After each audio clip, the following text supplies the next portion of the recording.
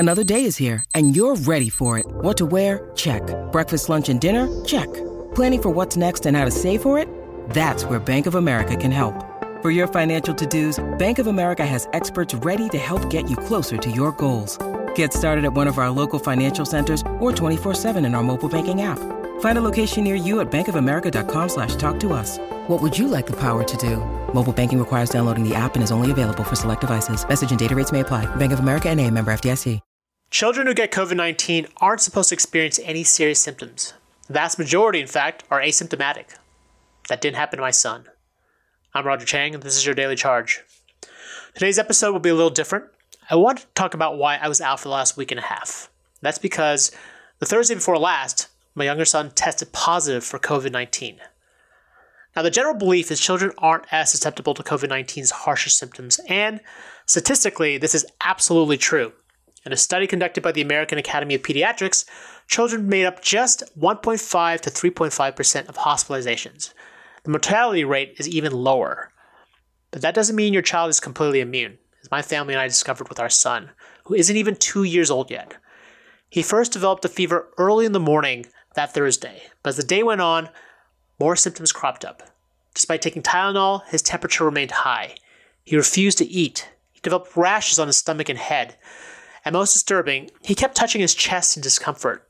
He doesn't yet talk, so we were worried he had breathing issues. And later that evening, his lips began to swell.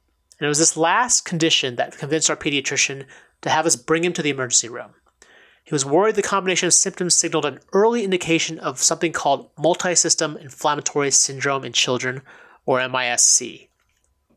There aren't a lot of headlines about this condition, and I didn't even know about it because it's extremely rare. But there are cases of MIS-C that have led to instances of children actually dying from COVID-19.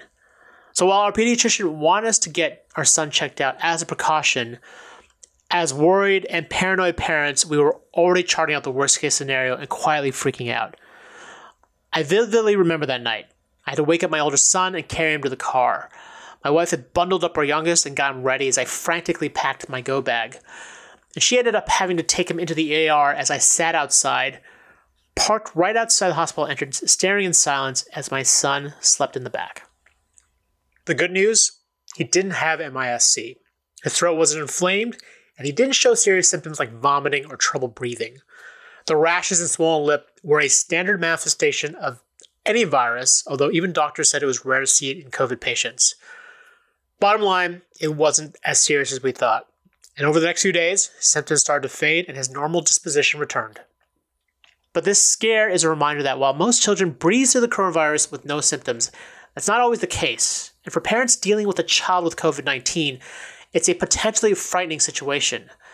And this is a situation that's complicated by the fact that come this fall, many of our children will be returning to school with the Delta variant raging around the country. Ultimately, you don't want your child to be the one that somehow defies the odds. It's also further evidence, as if we needed any more, to get vaccinated.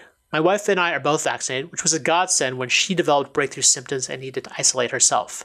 Fortunately, her condition was not that serious because of the vaccine. Getting vaccinated helps contain the spread of COVID-19 and makes it a little bit safer for people like my children, who aren't yet eligible to get that shot. So if you're hesitant or thinking about whether the vaccine is worth it, don't do it for yourself. Do it for the sake of those who don't get that choice. Thanks for indulging me. I'll be back tomorrow with our standard episode where we break down the latest from Samsung's Unpacked event. If you have any questions or want to leave me some thoughts, hit me up on Twitter at The Daily Charge or sign up for direct text messages from me by heading to cnet.co/dailycharge.